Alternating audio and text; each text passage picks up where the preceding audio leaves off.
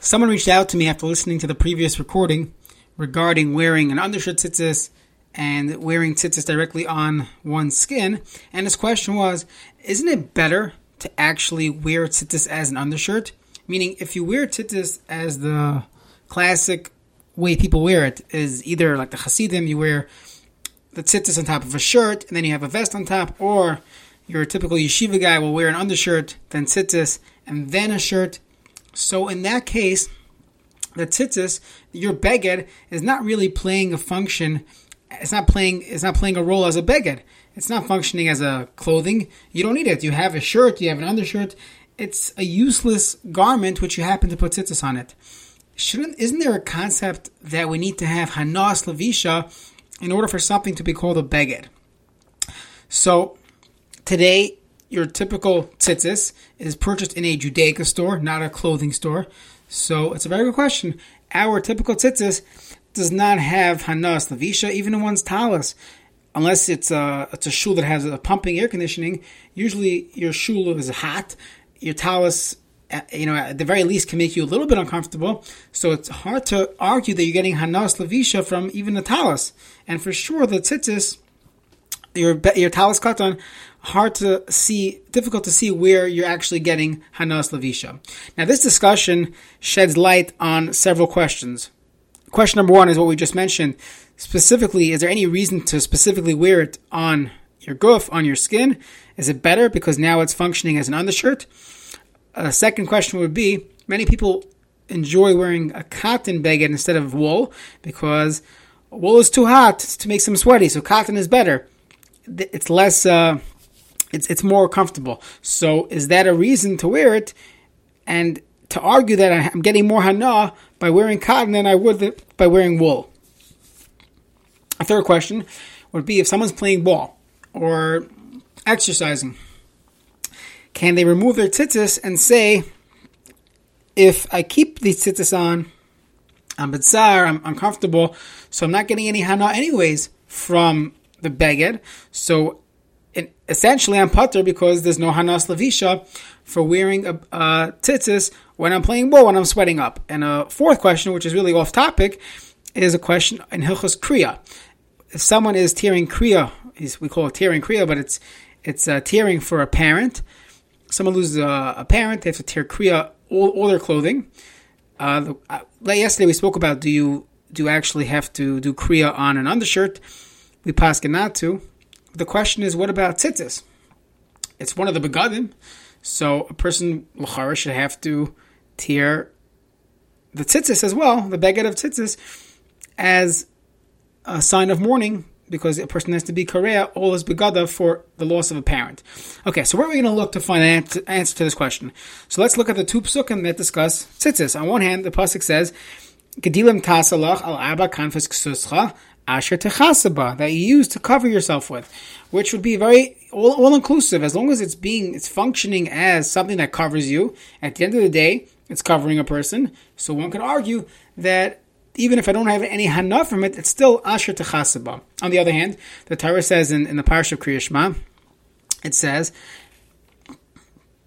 it has to be begadim. It talks about kanfei bigdehem, the corner of your clothing. So a beged, we look in other halachas, in Hilchos Shatnez, for example, in order to be defined as a beged for Shatnez, the one who wears it has to have hanas levisha. There's even a heter. Let's say meicher ksus, someone who's selling clothing, and he's either wearing a bunch of hats or wearing a bunch of jackets to show the clothing off. The Gemara in Shabbos, Daf Chavtes, I believe, says that there's no iser klayim for that person, even if there's Shatnez, there's wool and linen sewn together in that beged, since he's not wearing it for enjoyment, he's wearing it to sell it, to advertise it, or he doesn't have a place to put it. So there's no violation of shatnez, because in order for something to be defined as a beged, you have to have hanas levisha. So l'chayra, one could argue that same thing should apply when the pasuk says akanfei bigdeim.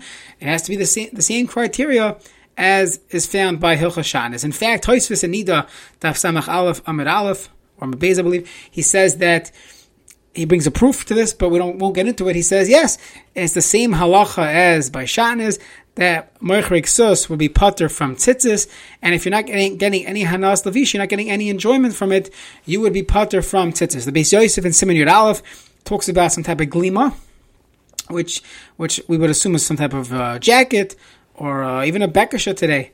And he says you're patur from tzitzis since it's not being worn as a clothing to protect you. He says lahagin ha'adam mipnei ha'choim v'ha'kar.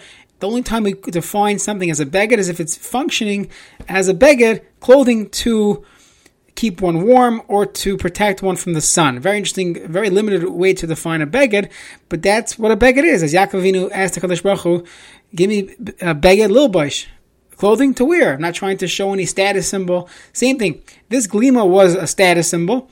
It could be a good one, but it was a status symbol showing a chashivas. The Rosh Hashiva would wear it, or other people would be embarrassed to walk in the street without wearing the glima. But the Beis Yosef writes, since it wasn't functioning as keeping a person warm, protecting you from the rain, or it wasn't doing that, therefore a person would not be chayiv to put tzitzis on it. It would be difficult to try to go through each of our clothing and try to figure out if they're being worn for some type of purpose other than a symbol, but if they would have four corners and a person would have to figure out, are they chayiv on tzitzis, you would have to take that into consideration.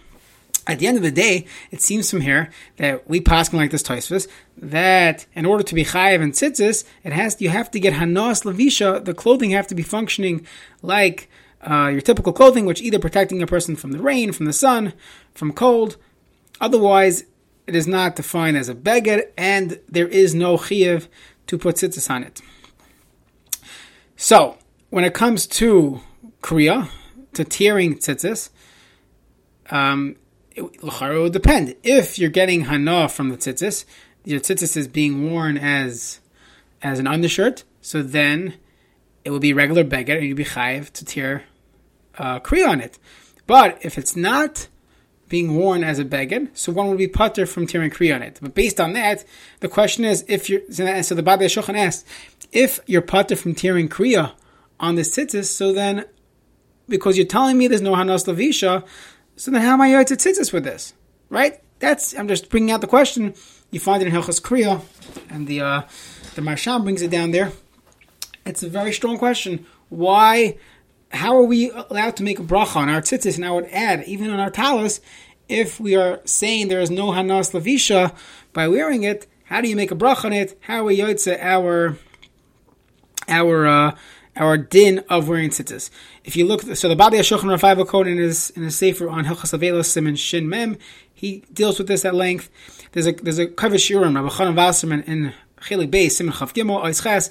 Also, he struggles with this. Doesn't understand what exactly we're doing by wearing our beged, our talis katan. The Darkei Moshe, the Ramah, writes that no, our talis, even though there's no hanas levisha, it's still chayav and tzitzis, and it's difficult to understand. So the Minchas Asher, Rav Asher Weiss, in his sefer on Chumash, Parsha Shalach, he has a yesod, which is really based on a previous yesod found in the Levush, and he says the following: we find different places in halacha where there's a certain criteria to be met in order to be yotze the mitzvah. For example, when it comes to sukkah, so the Gemara in Sukkah talks about sukkahs ganbach, different types of sukkah that are pasul, because they weren't made l'shem tzal. They weren't made in order to give shade, and that's a criteria in Hilchos Sukkah. So his question is, our sukkahs that we build today, you're not building it for shade. You're building it because that's what halacha requires. You have to build a sukkah to be yotze your mitzvah of sukkah. But when you put the schach up there, you're not saying, oh, I'm very hot, I need to put schach on in order to protect me from the sun. You're putting schach because that's the psak in Shulchan Aruch. That's the Torah Shabbat Peh, what the sukkah's teishul means. That's why I'm putting schach on, not to get any hana from it. So why are we yotze by sitting in the sukkah if it's not done l'shem tzal? Additionally, there's a halacha in Hilchos Havdalah that the ner for Havdalah, the candle for Havdalah, in order to be yotze, to make the bracha of bari ma'ari ha'esh, this fire has to be lit asui l'ha'er, has to be lit in order to give light. No one today uses a Havdalah candle for light. You have electricity, you have lights in your house. You're not using the Havdalah candle, so no one's lighting it in order to get l'ha'er. So how can we make a bracha of bari ma'ari ha'esh on that? So his yesod is like this, that you're right. When it comes to a hut or a candle, so in order for us to call this the mitzvah, it has to fulfill a purpose. Sukkah, how do you define a sukkah? It has to be asil l'shem tzal. Ner havdalah has to be asil ha'ir, to give light, to illuminate.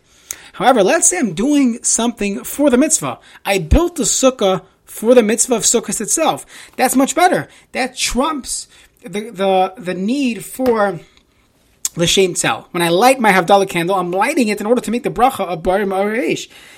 So I don't need the condition that it's asil ha'ir in order to make a bracha on it. I'm lighting the candle in order to make a bracha on it. And he brings a proof for this. There's a halacha that a sandal shachalitza, if a person is doing chalitza, so there's a shoe that's involved in the ceremony. So it has to be a shoe. Now, if you ever look at some Batei Dinim, they actually have a sandal.